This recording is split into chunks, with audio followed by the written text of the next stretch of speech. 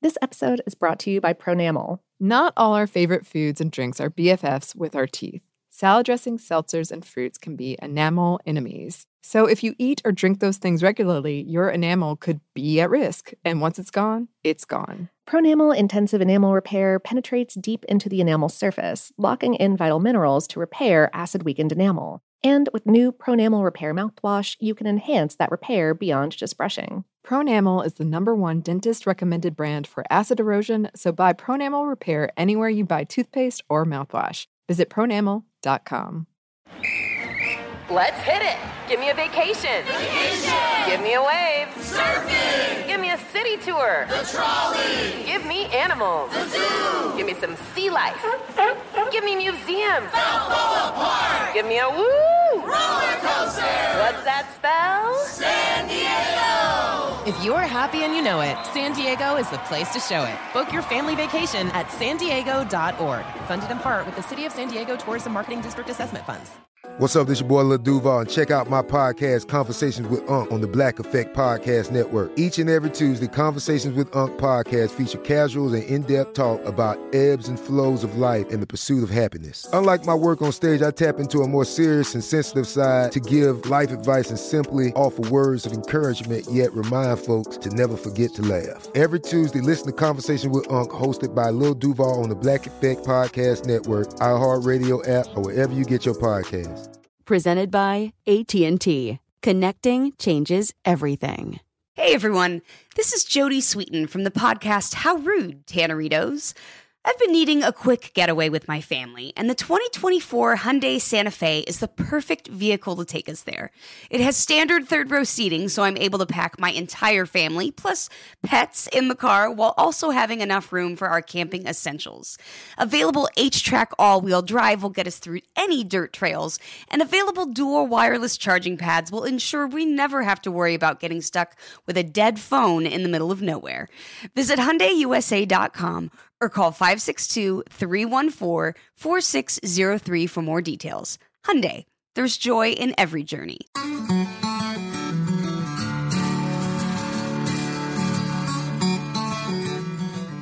Hello, and welcome to Savor, production of iHeartRadio. I'm Annie Reese. And I'm Lauren Vogelbaum, and today we're talking about meat pies. Meat pies. Meat pies. Yep. Yes. The craving is already real. Oh, it is so intense. Yeah. This is a really good meat pie time. It is. For a lot of reasons. Okay, yeah, sure. So it's Friday the 13th, the day that this is coming out. Yes. And Pie Day is tomorrow, which if you don't know, but you probably do, because who doesn't like pie? Who doesn't like pie? The number or the food. Exactly. It's based on kind of a riff on the number 3.1459, so on, so on, so on, so on, so on. March 14th, 3.14. Yeah. Yes. Yes. By the way, producer Tyler can recite off the top of his head very quickly about the first 80 digits of pi. Yes, and he has it in his bathroom. He has like a framed photo of it, which we know because we play D&D together. Also, we're friends. But well, sure. Yeah. If you want to hear him do that, I've got an episode about Pi Day on my other show, Brain Stuff, that's coming out tomorrow. And at the end, he does a recitation. Oh, that's awesome. It's really cool. That's so cool. I was like reading it off the script and screwed it up. And he like cut in and he was like, hey, I'm sorry, I just really have to do this. And he just like did it for 20 seconds. And I was like, oh my gosh, it's so good. We work with the coolest people. I know, right? I love it. Okay, anyway, so yes. Pies. So yeah, we were trying. You frequently celebrate Pi Day, the P-I, Pi Day, with pies, P-I-Es. Yes. A lot of free pies around Atlanta. Sure. And probably wherever you are as well. Sure. Yes. Also Friday the 13th, a good spooky day. Yes. So we thought, how can we combine Friday the 13th and Pie Day? Meat pies. Yes. Because they do feature in a lot of revenge plots. Yeah. Yes. Like a lot. We're going to go into it in a minute. We are. Also just wanted to note, Georgia Tech, my alma mater, they do an annual Pie Day run. And we have the Pie Mile, so you can see cute. across campus. So if anyone actually is probably canceled. Oh. Oh, sad. Okay. Sad. But meat pies, I love them. Oh, yeah, me too. My mom made scientifically the best chicken pot pies. And I used to make shepherd's pie for any Harry Potter related event. Sure. Yes. And I remember the first time I had a meat pie in Australia, and it was really cold outside, and the pie was so warm, and it was so wonderful. It just sticks out in my brain, that experience. And I had them all the time in the UK and New Zealand. We don't really, here in the US, it's harder to find these hand meat pies. Yeah. But in those places, they're everywhere. And so I took advantage. Oh, absolutely. There is a meat pie place. They also do sweet pies, but they do both in the mall next to what I call Dragon Con territory, which is downtown Atlanta. Yeah. And it's helped me get through many a Dragon Con. Oh, gosh, I don't think I've ever had one of those, and now I need to look for them. But anyway, yes. My dad would make a chicken pot pie for, like, at work and bring some home sometimes because he was a chef or a cook, depending on how you want to phrase it. It was definitely one of his, like, work-only dishes, though. He would not cook that at home. I think that he hated rolling out pastry dough as much as I do. That's fair. Oh gosh, I know, right? But gosh, do I love a meat pie? That one time that I was in England for like a week, I had like about one meat pie per day, maybe a little less, maybe a little more. There was this meat pie restaurant down the street from our hotel in Reading called Sweeney and Todd. Oh, that's good. Yeah. The most spectacular one I had was this lamb shank pie at a pub called the Coal Hole in London. Coal Hole. Yeah, it's this former coal cellar for the Savoy Hotel, and they baked a whole dang bone-in lamb shank into the pie with like the shank part, like the bone sticking up out of the crust, and it was so good. It was so good. Wow, I have never had such an epic meat pie experience. I was also drinking a lot of pub ale at the time. Drink responsibly, but at any rate, I totally recommend the Coal Hole. Strong recommendation from Lauren listeners. In London. Anyway, yes. Well, I'm certainly going to up my savory meat pie game. And this is also partially inspired by a recent guest appearance that Lauren and I did. Yeah, so if y'all know Chef Richard Blais, he was a contestant on Top Chef way back in the day. He's had a couple restaurant concepts open up here in Atlanta, he's got a podcast probably coming out with iHeart, probably within the next couple months. It's called Food Court. And every episode, Richard plays the judge in a case of like X versus Y. Yeah. And so Annie and I did pie versus cake. Yes. Yes. And we will keep you updated. Oh, yeah. We'll let you know when it drops. It was very intense. Yeah. And I think that's in part because we are both intense, perhaps. That is. I don't think it was meant to be as intense as we made it. Yeah, apparently not. But, we had a good time. We had a good time, and we have our way of doing things. Okay? We have standards to uphold for our food, drink podcast we thought we had to represent. Yeah.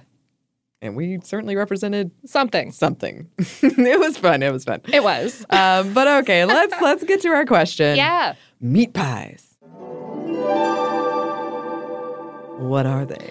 Well, a meat pie is a type of pie that contains seasoned meat, generally among other contents like vegetables and or grains and or sauce. So you're talking about a flour pastry crust with savory fillings, baked or pan-fried or deep-fried.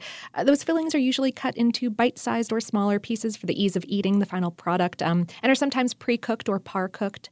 The fillings are sometimes mixed with a thick sauce or gravy to lend moisture to the product, like keep the crust tender and prevent the crust from burning, while also making the filling more cohesive so it doesn't crumble or spill out as you eat the pie.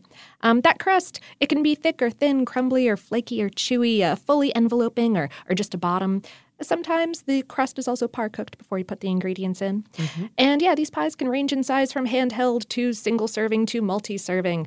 They're usually served warm, and the result, it varies. It does. Because every culture, write in if you know one that has not, but every culture that I know of that has had access to wheat and also eats animals has developed its own versions of the meat pie.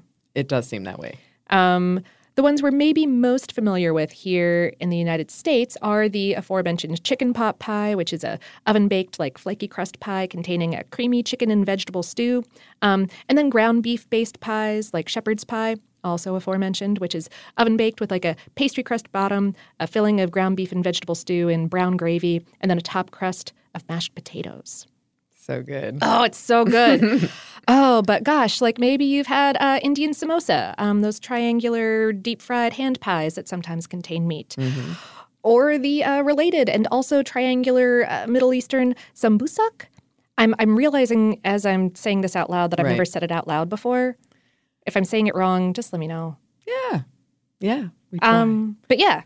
Then there's tourtière, double-crusted meat pie out of Quebec. Or Chinese xianbing, which are pan-fried, like a heavier pot sticker, sort of.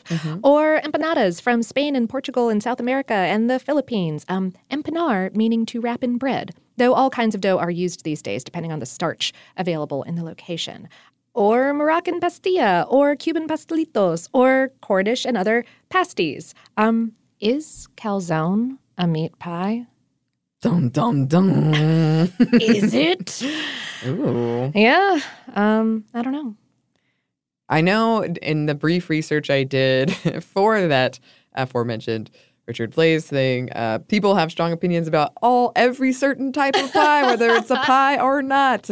Like if it has a bottom crust but no top crust, everything. So I'm sure some people would consider it a meat pie and others would not. But listeners, you can write in your opinions. Absolutely. We would love to hear them. We would. But in the meantime, some fun etymology for you. The word pie probably came from the Latin word for magpies. What? Yes, That's the great. bird. Yes, it's so good. So prior to the 1600s, these birds were just called pies or pies. But why name the food after them? Perhaps after their habit of sticking all kinds of things in their nest. And that's a solid definition of pie throughout history. All kinds of things have and still do go into that filling. Sure. Yeah.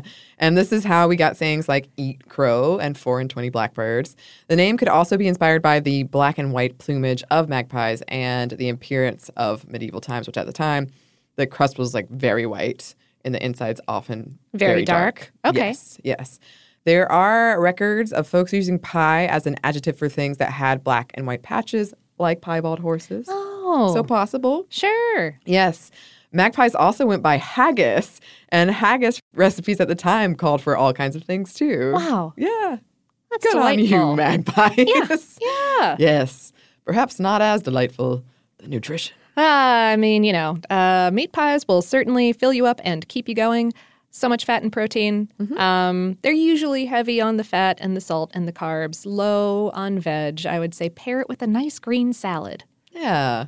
Always recommending a salad. Yeah, absolutely. Sure. But, enjoy them. Enjoy them. Yeah. Right. I feel like, and this is please don't angrily write in about this, but when we were in Harry Potter World in Universal Orlando, the theme park, which is supposed to be in London. Englandy. Yeah. Yeah. All of the meat pies they have there do come with a salad. Oh, they do. That's Yeah. right. Yeah, Yeah. they do. I consumed one of those, indeed.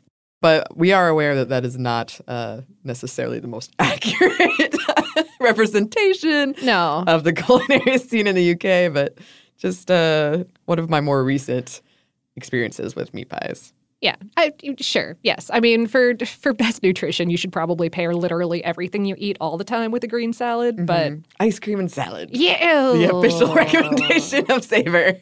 Oh no, We've lost so many, so many people right then. I can hear the subscriptions going down. But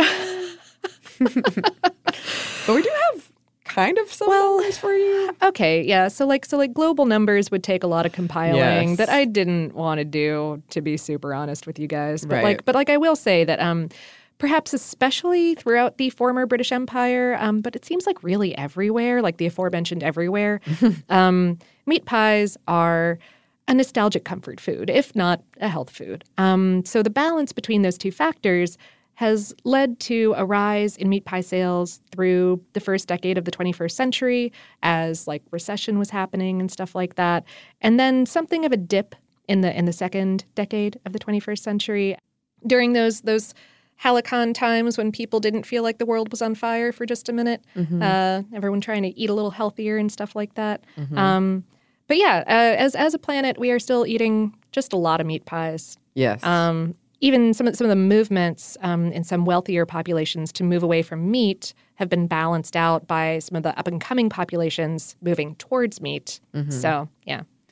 Yeah, and this episode we're going to do more of an overview, but as we said, there are so many different types. Oh, gosh, and we could do a full history on pretty much all of these. Exactly.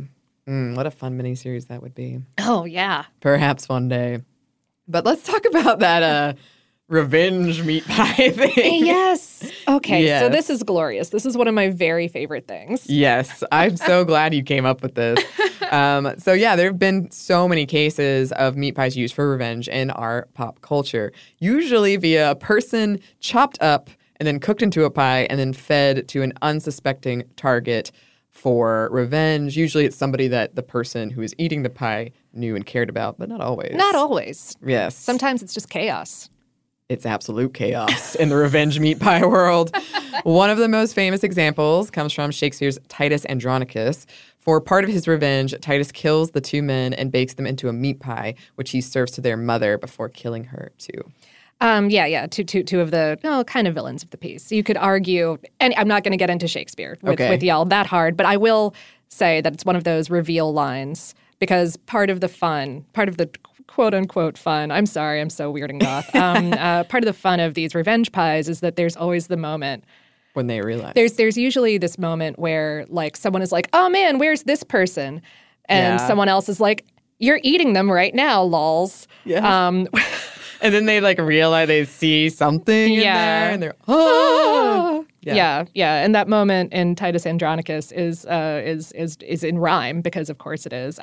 Why, there they are both, baked in that pie, whereof thy mother daintily hath fed, eating the flesh that she herself hath bred.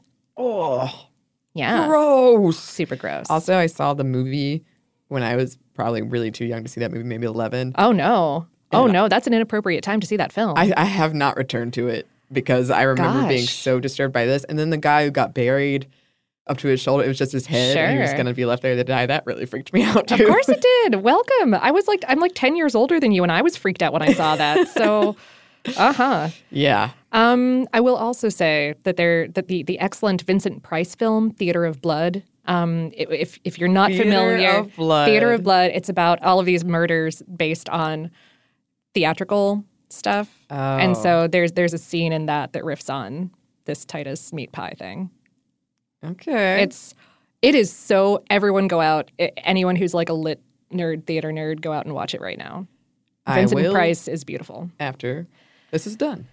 But in the meantime, back to that Sweeney Todd thing. Oh, sure, yes. right. So for those not familiar, he was a barber from Fleet Street, London. Fictional, yes. Yes. Although I did read some articles about, is he real? Who was he based on? But anyway, and he gave his partner in crime, after he would kill victims, he would give them to his partners in crime, Mrs. Lovett, who would bake them into pies, sometimes called the worst pies in London. Well, they were the worst pies in London before she started putting humans in them, and then they were so delicious, she started selling out all the time. Yeah. Interesting. Yeah. Upsetting.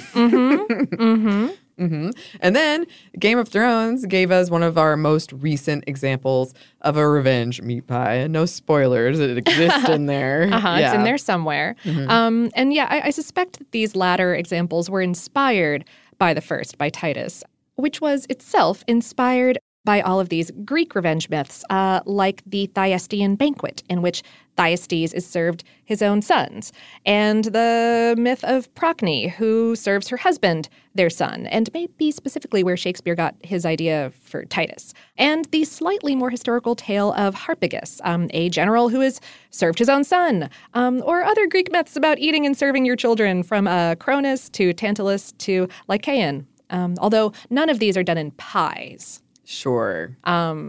Interesting. Yeah. Or not to my personal knowledge. I've never seen a translation be like it was pie format. Right. And that can be kind of tricky, but I've never really considered other forms of revenge pies. Or not revenge eating of your children. There's that South Park episode. Scott Something Must Die.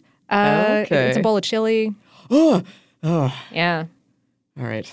Cartman's all like, made to eat your parents. Well, now I have this concern, though perhaps I shouldn't. But no, I mean, it is a whole trope. It is a whole popular enough trope that it has its own category in TV tropes, among many other cannibalism tropes, called familial surprise cannibalism. That's one of my favorite things I've heard in a while. Familial surprise cannibalism. Like, thanks, humanity. Like, yeah. Oh, gosh. At least we all agree that it's monstrous. Yeah. Well, if in an entertaining way. Indeed. Well, and of course, not revenge-wise, but just baking people into pies-wise, there is an episode of Hannibal that features a human kidney pie. The crust on it is even stamped with, like, the design from the face masks that are used on criminals in that franchise. Really? It's really cute. I know that I've seen it, and I was always slightly disturbed by how delicious everything looked in that show. Oh, yeah. I think that's part of the point. I think that, yeah. I think that's what they were going for. Well done. Success. I've really only interacted with that show. I've never watched it. I've really only interacted with it through food blogs recreating Hannibal's meals with hypothetically non-human ingredients. Again, humans. Love it. All right, let's take a hard right turn here. Sure. Okay.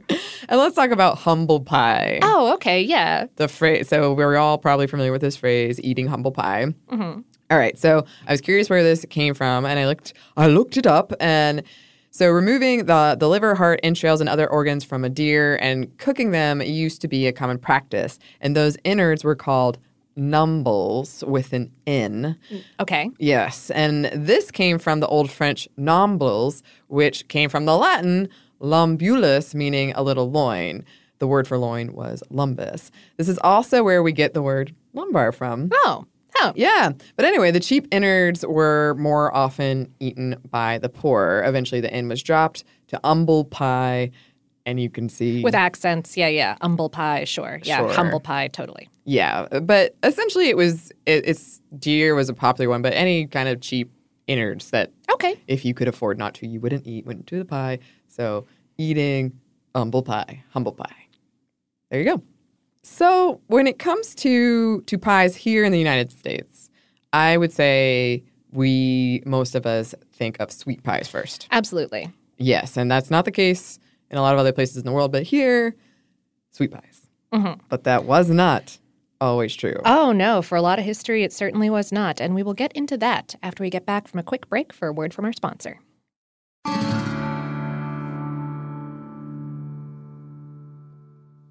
This episode is brought to you by Pronamel. Not all our favorite foods and drinks are BFFs with our teeth. Salad dressings, seltzers, and fruits can be enamel enemies. So if you eat or drink those things regularly, your enamel could be at risk. And once it's gone, it's gone. Pronamel Intensive Enamel Repair penetrates deep into the enamel surface, locking in vital minerals to repair acid-weakened enamel. And with new Pronamel Repair mouthwash, you can enhance that repair beyond just brushing. Pronamel is the #1 dentist-recommended brand for acid erosion, so buy Pronamel Repair anywhere you buy toothpaste or mouthwash. Visit pronamel.com.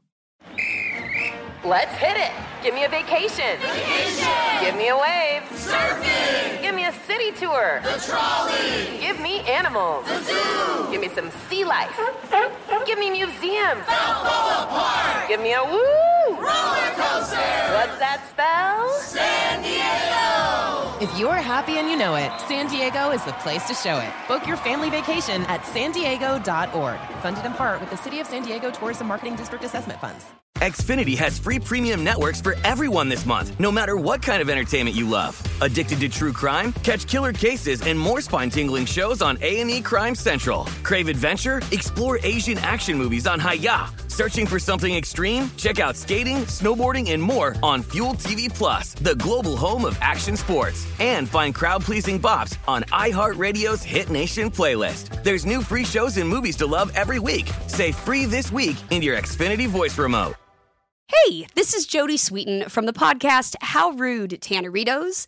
As a nostalgic voice from your past, I'm here to remind you that amongst the stressful and chaotic existence we live in 2024, you deserve to get away. It's time for a vacation, no matter when you're hearing this.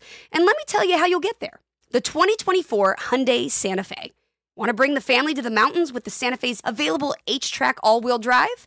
Well, it's got standard third-row seating and available dual wireless charging pads for the kids who just want to stare at their phone and not talk to you. You know what I mean.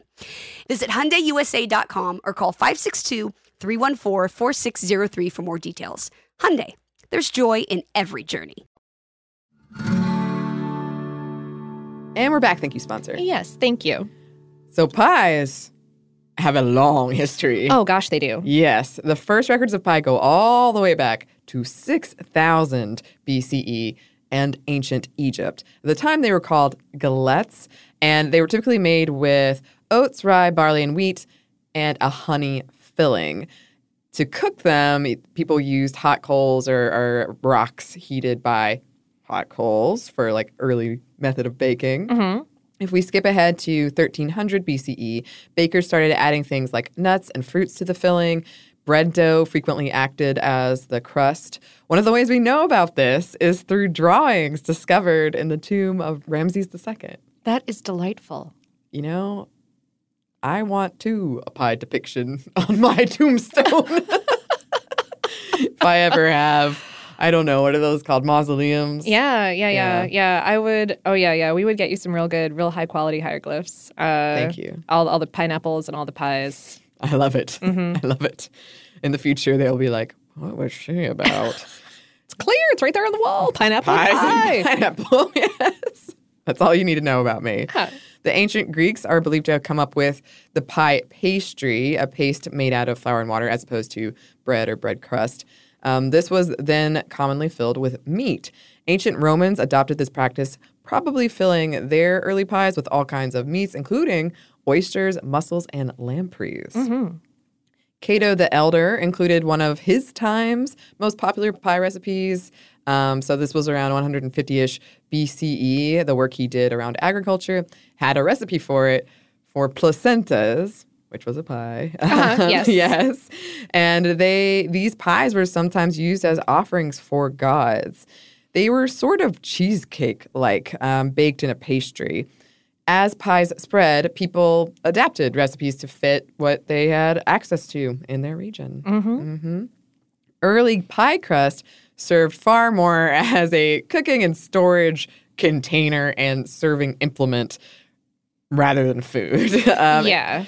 Yes. In fact, the pastry part was often so tough, probably inedible. Essentially inedible. Yeah, essentially inedible. The crust had to be really thick to survive long baking times. For centuries, pretty much anything baked was a pie because the crust was the only container that we had. Yeah, I mean, Pyrex had not been invented yet, and the crust would keep the heat and the steam and the juices of the product inside. Exactly. Mm-hmm. Perhaps because of this, the English called early pies their coffins, which then meant box or basket. I guess it still kind of does, even though it's more specific. It's a specific type now. Yes. Yes. Many of the first pies were savory with tall, straight crust sealed at the top and bottom. A pie without a pastry over the top was called a trap. Just wanted to throw that in there. I like that. Tough crust soaked with juices were sometimes given to the poor or to servants. Legend puts northern Chinese meat pies to at least the 9th century CE. There's a tale of an emperor disguising himself as a commoner to go outside the palace and being blown away by the beef pastries that he found out there. Though these are linked to savory pancakes in Chinese cuisine, which go thousands of years further back. So, mystery's history. Fun times. Meanwhile, by that same 9th or 10th century CE, Persian and other Middle Eastern literature mentioned these savory, handheld, triangular pastries like the samsa, which is probably the root of those similar triangular things that we mentioned earlier. These may have been filled with minced meats, nuts, and dried fruit at fancy tables. Both sweet and savory samsak were mentioned in a 13th century cookbook, with the meaty one flavored with coriander and cumin and pepper, cinnamon, mint, and ground almonds. Samosa were recorded at Indian royal courts as early as the 14th century, reportedly filled with stuff like mincemeat, peas, pistachios, and almonds, or with meat, ghee, and onion. But the lower classes were eating these types of savory pies as well, or probably a little bit less fancy, probably maybe fewer spices, Right. whatever was on hand. But reportedly, like merchants traveling the Silk Road carried these as snacks, and that's how they became a popular street food across the Middle East and South Asia. Well, they are convenient in that way because they do come in their own Container. Exactly. Makes sense to me. Yeah. During the 13th century, we see the first mentions of mince pies as European crusaders coming back from the Middle East with recipes involving spices, meats, and fruits arrived, and they became associated with religious meals. Okay. Mince pies were subsequently banned during the 17th century under Oliver Cromwell's rule. Because as a Puritan, a pie was too indulgent for Cromwell. That guy. Because of this, people were eating pie in secret for 16 years. Wow. And this is one of those things when I read, I thought surely that's apocryphal or that's just a fun story. Seems to be true. It seems to be. It's like, no pie. That guy, I'm telling you. That guy. According to the dictionary, the word pie was used to refer to the food all the way back to 1301. Canterbury Tales mentions pie for eating. P-Y-E. Yes. During medieval times in Europe, pie crust was still much, much tougher, often requiring a spoon or some other implement to crack it open. These crusts could be baked first and would form sort of a pie in the pot. Like, this is where we get the term pot pie, I guess. Okay. Yeah. Sweet pies were called tarts, with recorded recipes dating back to the 1300s. Since sugar was so expensive during the time, a lot of these tarts didn't have sugar unless you were in the upper class. Yeah, and I'm pretty sure that tart is still British English for a sweet pie, and pie generally means a savory pie. Though there does also seem to be a distinction between tart being open-topped and a pie being closed up as well. Yes. I ran into that a lot when I was doing my preliminary research. Yeah. Yes. Okay.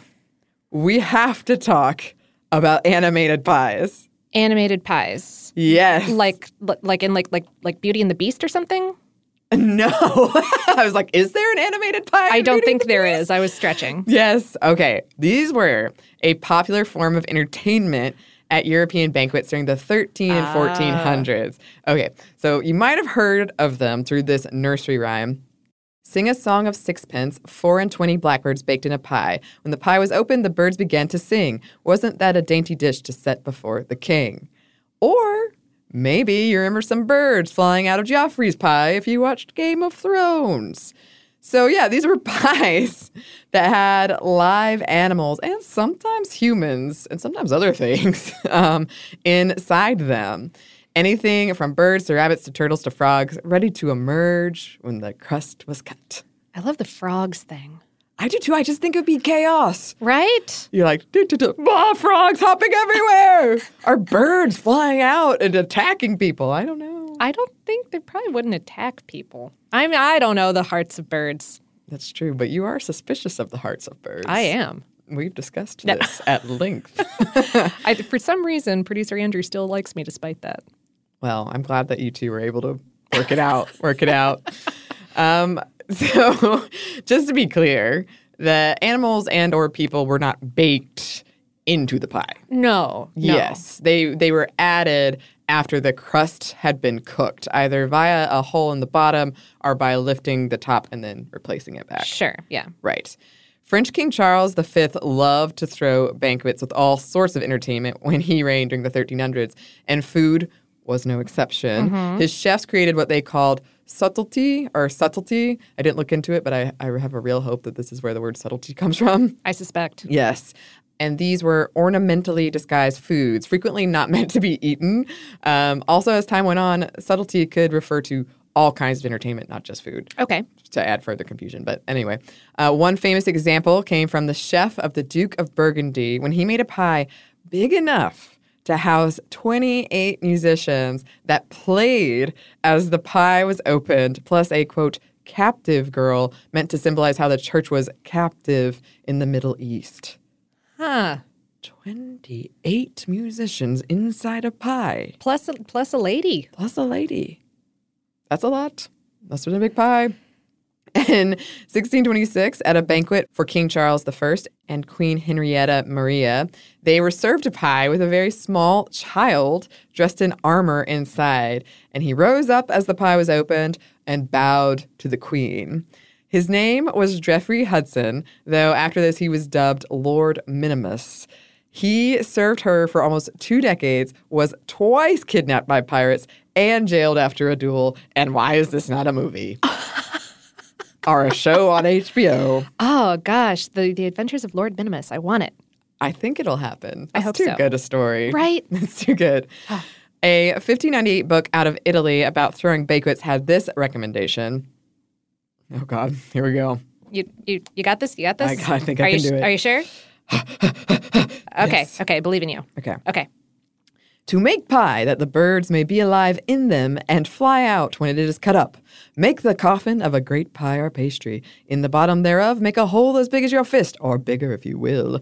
Let the sides of the coffin be somewhat higher than ordinary pies, which done put it full of flour and bake it. And being baked, open the hole in the bottom and take out the flour. Then having a pie of the bigness of the hole in the bottom of the coffin aforesaid, you shall put it into the coffin. Withal put into the said coffin round about the aforesaid pie as many small live birds as the empty coffin will hold, besides the pie aforesaid. And this is to be at such time as you send the pie to the table and set before the guest, where uncovering or cutting up the lid of the great pie, all the birds will fly out, which is to delight and pleasure shew to the company. And because they shall not be altogether mocked, you shall cut open the small pie, and in this sort you may make many others, and like you may do with a tart. That's a recipe you wouldn't really see so much these days. No, that's the first one of those that I've ever read. Me too, and it was quite fun. Oh gosh, I'm just thinking about just baseline sanitation issues of having a pie that you're going to eat and a whole bunch of birds. Yes. In the same unit of space. It is true. That. But, at a certain point, have fun with it, right? Enjoy yourself. I suppose. I mean, we still do those cakes where ladies pop out. I don't think you eat. I think it's a... Is it not a real cake? I think it's like cardboard and plastic. Oh, wow. I've been living a lie this whole time. I didn't know. I could be wrong. I'm not sure. Maybe we'll have to do an episode on it. Maybe. But in the meantime. Yes. Meanwhile, during all of this time, since the 8th century, Muslims had been living in and sometimes ruling in parts of what's now the Iberian Peninsula. And they brought with them meat pies, possibly the same ones that inspired samosa. Those went on to inspire empanadas. By the 1520s, a Catalan cookbook mentions seafood empanadas. Also during the 16th century, pastry ingredients started appearing in recipes. This is probably because this is when cookbooks started being made not only for professional chefs. Yeah, or not quite like professional chefs like we think of them today, because that wasn't a thing yet outside of royal courts. But rather up until this point, cookbooks would have been ways for royal courts to share information and show off to each other. Mm-hmm. But after the printing press was invented in the 1400s, books slowly became available to not just the upper class, but also the regular upper class. Yeah. So these early printed cookbooks around the 16th century and books of household management were for the heads of estates and for their staff. And so therefore recipes got a little bit more practical to actually share something useful. Yes. Rather than just being look at what I did.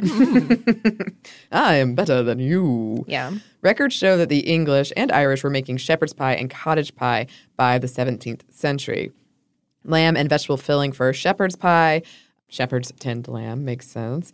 Beef and vegetables for cottage pie, and both topped with potatoes. So this means I should have been making cottage pie for my Harry Potter parties. Because you were using ground beef. Well, yes, I should have been using ground beef. Oh. Because, it's based in Scotland, so I should check out what's going on there. I suspect both, honestly. So, Both, yeah. Yeah. At this point, definitely. Well, yeah. These were frugal pies, ways to use up leftovers and cheap available ingredients. Again, that's a recurring theme. Cottage is thought to refer to this in that the lower class who were probably making and eating that pie frequently lived in cottages. As European colonists arrived in North America, they brought with them their favorite pie recipes and then adapted those recipes to what was available in the New World.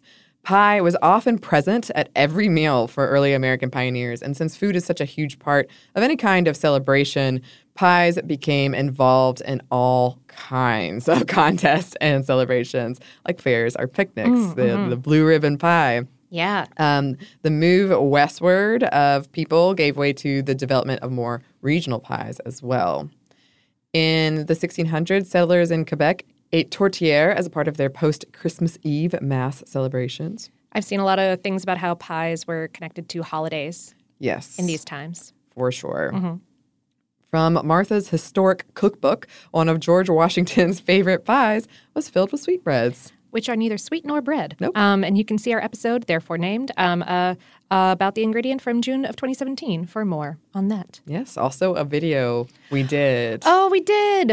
Oh, that was a delicious video. It was very, very good, and it has one of the most, I think, touching visuals of people sharing, like laughing and sharing times over food. Oh, because Tyler, who was our the video editor and producer at the time, we didn't know it, but he left the camera running as we ate. We shared this food together, sweetbreads, and we were just like laughing and having a good time and eating and clearly enjoying ourselves. And he sped it up, and I don't know. Every time I watch it, I get a little touched. Like, Oh, I'll have to go back and watch power of it. Food. Oh, gosh. Yes. So you can find that online. It is available. In the 1800s, Germany's Emperor William I was treated to his favorite pie when visiting England's Queen Victoria, a pie with, here we go, an entire turkey, stuffed with an entire chicken, stuffed with an entire pheasant, stuffed with an entire woodcock. Oh, now that is quite the pie. That is a filling pie. That is a pie. But okay, why is it that pies in America are most often associated with dessert? Why is it, Annie? Why is it? Well, when sugar became more affordable, sweet pies became more the norm in the United States. According to Carl Degler in Out of Our Past, the forces that shaped modern America, quote, pie in England to this day means a meat pie, but in the colonies that was a pot pie. Pie was reserved for the fruit pastry. And I believe he goes on to say, or somebody else in this kind of argument about how did this happen in the U.S., said it was just kind of us being spiteful too. Like, we're going to call this thing pie. We're going to call your meat pie pot pie. Like, doing our own thing. Yeah, that's the very, like, America going through their, like, I mean, not just teenager phase, but Right. But it was a very rightful rebellion. Yes. And we've talked about that before as well with cookies. Oh, right. Right. So maybe it's a dessert type. We got sugar over here, so. But that doesn't mean that savory pies weren't around Sure. in the United States. Going back to Amelia Simmons' American Cookery, the ratio of sweet to savory recipes in that for pies is about even. Okay. But as sugar plantations proliferated across the southern United States and elsewhere nearby, sweet pies were super exciting. I was trying to really imagine this other day. Imagine you had never really had access to that level of sweetness. It had kind of been out of your reach. Yeah. And then this whole world opens up to you. And of course, you'd be like, oh, we could put sugar in there. We could put sugar in there. Like, why not? Let's do it. Yeah. I get it. I totally see. Drunk on sugar power. Drunk on sugar power. When Europeans settled New Zealand in the 19th century, they fundamentally transformed the food culture there. And one of the first recorded instances of a meat pie in that country dates back to 1863, most likely a mutton pie. Yeah. Australia and New Zealand, both very big meat pie cultures. Very much. I believe someone wrote in and called it like it's an icon. funny. Yeah. During Prohibition America, the alcohol content of canned mince pie filling shot up by 14%. Huh. Indeed. In 1947, speaking of Australian meat pie icons, the brand 4 and 20 debuted. Yes, it's named after the 4 and 20 Blackbirds poem. Today, 4 and 20 is just a mainstay of Australian football stadiums and convenience stores. They're everywhere. Yeah. In 1951, the first frozen meat pie hit the supermarkets, Swanson's chicken pot pie. Yes, I've had many of those. Oh, yes, me too. Mm-hmm. In 1977, a meat pie-based fast food chain in New Zealand, Georgie Pie, opened the doors of its first stores. It closed in the 1990s, but in 2013, McDonald's added Georgie Pies to its menu. Huh. Yeah. I'm not sure if it's still on it, if anyone can write in and confirm. In 2003, Louisiana legislature named Nakatush meat pie as the official meat pie. And I've actually had these. Yeah, for those who haven't, it's like an empanada filled with spiced meat. In the legend of Nakatush meat pies, 19th century vendors used to shout, "Hotta meat pies." Historians put forth theories that they originate from both French and Spanish settlers. Sure. Probably is a coming together of a lot of things. As is with many things in Louisiana food culture, yeah. Absolutely. So that's about what we have to say on meat pies, although we could have kept going and going and going. Oh, my gosh. Yeah, this is one that I had to really hold myself back on. As so to avoid just all of the... we'll have to do individual episodes on many, many, many things. Yes. Many things. Many delicious things. Like I was doing research for this last night as the hour was growing late and I was needing dinner and I was like, oh no.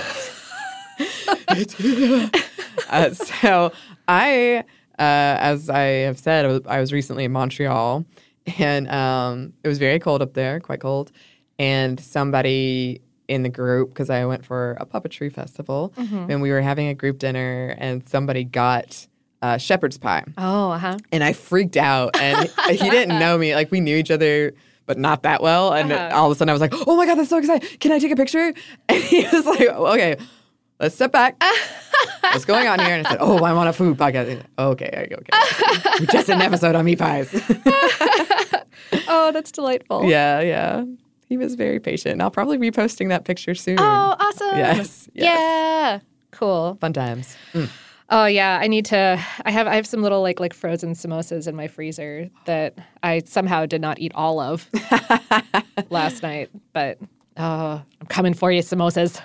Your time is limited. I've never made a meat pie at home. I pie crust, again, just kind of pisses me off. But I'm thinking I'm going to have to make one. Yeah. Absolutely. I feel like I think I might cheat or not technically make a shepherd's pie because I don't think I do the bottom crust. Oh, you're making a casserole. That's different. And I've been lying to myself and my friends all this time. My Harry Potter themed parties are inaccurate. I am brought shame to my house of Gryffindor. Yeah, 5 points from Gryffindor, dude. Dang it. Says the Hufflepuff, who's by the kitchens and knows these things. I couldn't afford to lose the points. Oh. Ay. Gryffindor always wins anyway. It's okay. Not always. I know. There's that one time. And I still think about that one time. I will update if I ever have a Harry Potter themed party again, which seems very likely, I shall update the menu. Okay. Good. I'm glad I could meet your standards. Maybe we could join up and you could make a meat pie and I could make a meat pie and then we'll mark off 2 things on our list. Oh, perfect. Yeah. And then everyone gets to eat more meat pie. Love it. Perfect. Let's do it. Okay. In the meanwhile, we do have some listener mail, but first we've got another quick break for a word from our sponsor.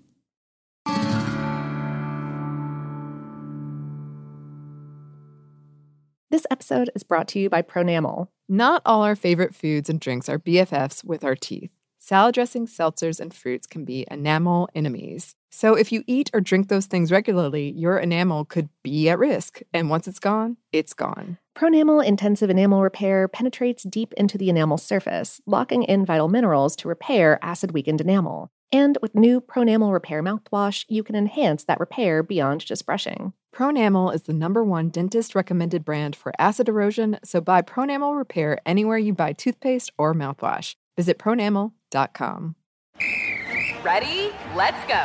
Give me a vacation. Vacation. Give me a golf course. 70 courses. Let's get a water sport. Paddleboarding. Can I get excursions? Whale watching. Time for chill vibes. Beach yoga. How about a garden tour? Balboa Park. Give me a dolphin. What's that spell? San Diego. If you're happy and you know it, San Diego is the place to show it. Book your trip at sandiego.org. Funded in part with the City of San Diego Tourism Marketing District Assessment Funds.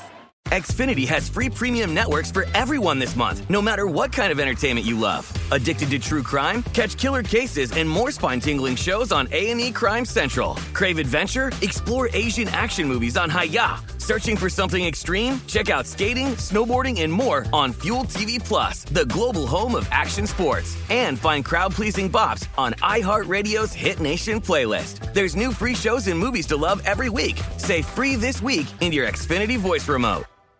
Hey, this is Jody Sweeten from the podcast How Rude, Tanneritos. As a nostalgic voice from your past, I'm here to remind you that amongst the stressful and chaotic existence we live in 2024, you deserve to get away. It's time for a vacation, no matter when you're hearing this. And let me tell you how you'll get there. The 2024 Hyundai Santa Fe. Want to bring the family to the mountains with the Santa Fe's available H-Track all-wheel drive? Well, it's got standard third-row seating and available dual wireless charging pads for the kids who just want to stare at their phone and not talk to you. You know what I mean. Visit HyundaiUSA.com or call 562-314-4603 for more details. Hyundai, there's joy in every journey. And we're back. Thank you, sponsor. Yes, thank you. And we're back with Listener Mail. It feels like a very, I don't know, something in Lord of the Rings. You eat a lot of meat pies. Sure, yeah. And for some reason, I associate gruffness with Lord of the Rings. Okay. Maybe Gimli really made an impact on me. Yeah. I got to explain my process. No, Oh, gosh. Chelsea wrote, first, I want to thank you both for your wonderful podcast. Oh, thank you. I have been listening since day one and have learned so much. Today, I listened to your macadamia nut episode, and I wanted to share a brief story related to macadamia nuts and dogs. To save you unnecessary panic, this story ends happily, so don't worry. Oh, gosh, I worried. Yes, I'm so good you had that in there. About 10 years ago, my parents went on vacation to Hawaii. While they were there, my mom purchased about a dozen boxes of Mauna Loa chocolate-covered macadamia nuts to bring home as gifts for friends and family. Each box of a dozen chocolate clusters was individually shrink-wrapped and taped shut. When she got home, she placed the boxes in a shopping bag and left them in our garage so that they would stay cool and not melt. Cool. Yeah, makes sense. Mm-hmm. Definitely. Later that day, we all went out to dinner, and when we returned, we were shocked and horrified to see a trail of chocolate boxes littering the floor of the garage all the way to the dog door and continuing on into the house. No. Each box had been torn apart and chewed to pieces. Enraged that her precious gifts had been so heartlessly devoured by our dog, my mom barged into the house and shouted for our schnauzer, Coda, to come. Not surprisingly, Coda was keeping a low profile, or so we thought. We found him a moment later lying on the floor in the family room, desperately trying to run to us, but unable to stand. Oh! From what we could tell, his front legs were working, but his hind legs were immobile. Sure enough, the sight of my dad sent him into joyful panic, and he proceeded to drag himself across the floor like a seal to get to him. We all freaked out and rushed him to the animal hospital to see what was wrong. Turns out schnauzers are particularly susceptible to macadamia nut poisoning. Fortunately, the vet told us that the paralyzing effects were only temporary and would go away within a few days. Once it became clear that Coda would be okay, everyone's mood shifted from fear and anxiety to smug satisfaction that our greedy dog had gotten the karma he so richly deserved. None of us had gotten to try the magical macadamia nut clusters, and now we never would. Of course, it didn't take long for his pitiful seal crawl and sad face to have us all spoiling him for the next few days. But I don't think my mom ever forgave him for what he did. I hope you find this story as entertaining as our family does. We still laugh about it, and it's become a fond memory and a valuable lesson for all of us. Yes. Oh, yes. Yeah, those are some sour grapes. I like it. Yeah, yeah. I have one story that's close to this. Well, no, I probably have more, but one that comes immediately to mind where I ate an entire 64-ounce Hershey's bar to myself during Constantine, the movie. Oh, gosh. Oh, within 10 minutes of that movie being over, my friends who've been making fun of me like, you shouldn't do that. And I was like, ha, ha, ha. I was projectile vomiting. Just chocolate. Oh, gosh. It lasted for so long that like my friends eventually said, look, I got to go home. Feel better. Wow. So that was pretty quick. Dude. Just desserts. Oh, no. Mm-hmm. Mm-hmm. Well, I'm sorry that happened to you, and I'm glad that an important lesson was learned that day. Semi-learned. I still overeat quite often, but maybe not 64 ounces of chocolate. No, I don't do that anymore. Good for you. Yes, thank you. Yeah. Rose wrote, "It is my civic duty to bring to light a very important topic, pierogies versus piroshkis. Not knowing the difference can have real-world consequences. It can cost you your livelihood. I kid you not. I know because it happened to me. In your recent episode on pierogies, they were described as pierogi are filled dumplings of Central and Eastern European origin made by wrapping unleavened dough around a savory or sweet filling and cooking in boiling water or pan frying. Personally, for the longest time, I was not fond of pierogies. I'm not a huge fan of the mashed potato filling, but I'm a huge fan of piroshkis." From Wikipedia, pierogi are Russian and Ukrainian baked or fried yeast-leavened boat-shaped buns with a variety of fillings. Pierogi are a popular street food and comfort food in far Eastern Europe. In Seattle, we have both a small Polish community and Ukrainian-Russian community, meaning we have both pierogies and piroshki shops. Mostly piroshki, and even one of the most famous establishments in Pike Place Market, Piroshki, will have long lines wrapped around the corner to get one of their baked treats as cinnamon spice fills the air from their apple piroshki. With a variety of fillings, both sweet and savory, all wrapped in a fluffy yeasted dough and baked to golden perfection, piroshki can't be beat. Well, if you think those are fighting words, you're not wrong. Many years ago, I applied to a coveted work position in Japan. After going through several rounds of interviews, testing, and even flying to LA for the last interview stage, I thought I had a great chance at getting the position. The last interview was a group interview, and for some stupid reason, I brought up my love of piroshkis. Out of nowhere, one of the other interviewees pops up and corrects me and says, "No, you mean pierogies." Aghast and a little startled, I said, "No, piroshkis, a baked delicious treat with different fillings from Russia." The second interviewee chimes in, "No, that's a pierogi, and they're boiled, not baked, and they're Polish." Now, I was just mad. First off, do not tell me there is no such thing as a piroshki, and second, don't fight with me about it during a job interview. After several back and forth, the other interviewees decided I made up piroshki because I was too embarrassed to admit I was wrong. Needless to say, I did not get the job, and those two yutzes did. So, yes, people, they are a thing. Wow. Oh, my gosh. Well, yeah, don't correct somebody in a job interview. Yeah, that's so rude. Come on now. Oh, this is also why I strongly disapprove of group interviews. Yeah. Yeah. I mean, honestly, like, I would say, Rose, that you probably actually, like, sort of lucked out.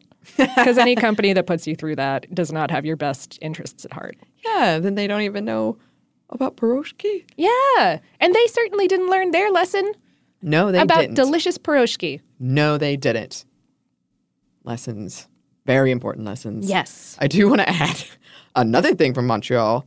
I met someone from Alberta with the giant pierogi. Oh, yeah? Yeah, and she had pictures on her phone, and she showed me the giant egg. It's huge, and it moves. Oh, cool. I know. All right. But she was telling me all about all the pierogi options where she's from, and I felt such jealousy. Yeah, we'll just have to go. Too bad, so sad. Twist our arm. Well, thanks to both of them for writing in. If you would like to write to us, you can. Our email is hello@savorpod.com. We're also on social media. You can find us on Facebook, Twitter, and Instagram at SavorPod. And we do hope to hear from you. Savor is a production of iHeartRadio. For more podcasts from iHeartRadio, you can visit the iHeartRadio app, Apple Podcasts, or wherever you listen to your favorite shows. Thank you, as always, to our super producers, Dylan Fagan and Andrew Howard. Thanks to you for listening, and we hope that lots more good things are coming your way.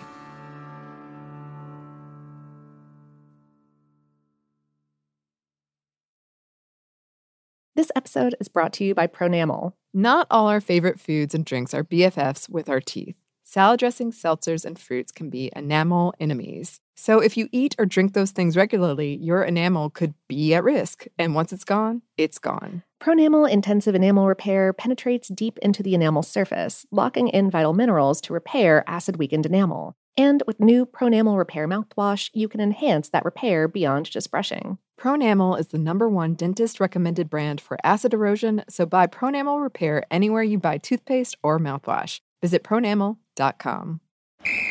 Ready? Let's go. Give me a vacation. Vacation! Give me a golf course. 70 courses! Let's get a water sport. Paddleboarding! Can I get excursions? Whale watching! Time for chill vibes. Beach yoga! How about a garden tour? Balboa Park! Give me a dolphin. What's that spell? San Diego! If you're happy and you know it, San Diego is the place to show it. Book your trip at sandiego.org. Funded in part with the City of San Diego Tourism Marketing District Assessment Funds. Xfinity has free premium networks for everyone this month, no matter what kind of entertainment you love. Addicted to true crime? Catch killer cases and more spine-tingling shows on A&E Crime Central. Crave adventure? Explore Asian action movies on Hi-YAH. Searching for something extreme? Check out skating, snowboarding, and more on Fuel TV Plus, the global home of action sports. And find crowd-pleasing bops on iHeartRadio's Hit Nation playlist. There's new free shows and movies to love every week. Say free this week in your Xfinity voice remote. Are you still searching for your perfect place to call home? Well, now is the time to buy at Fisher Homes. If you're looking to move in before the end of 2024, May could be your last opportunity to start building your dream home and close before the year's end. If you're hoping to move in even sooner, Fisher Homes also has homes that are move-in ready and waiting for you, where you can start enjoying the benefits of homeownership even faster. Schedule your personal tour with a new home advisor today at FisherHomes.com and make this spring the season you find your perfect home sweet home.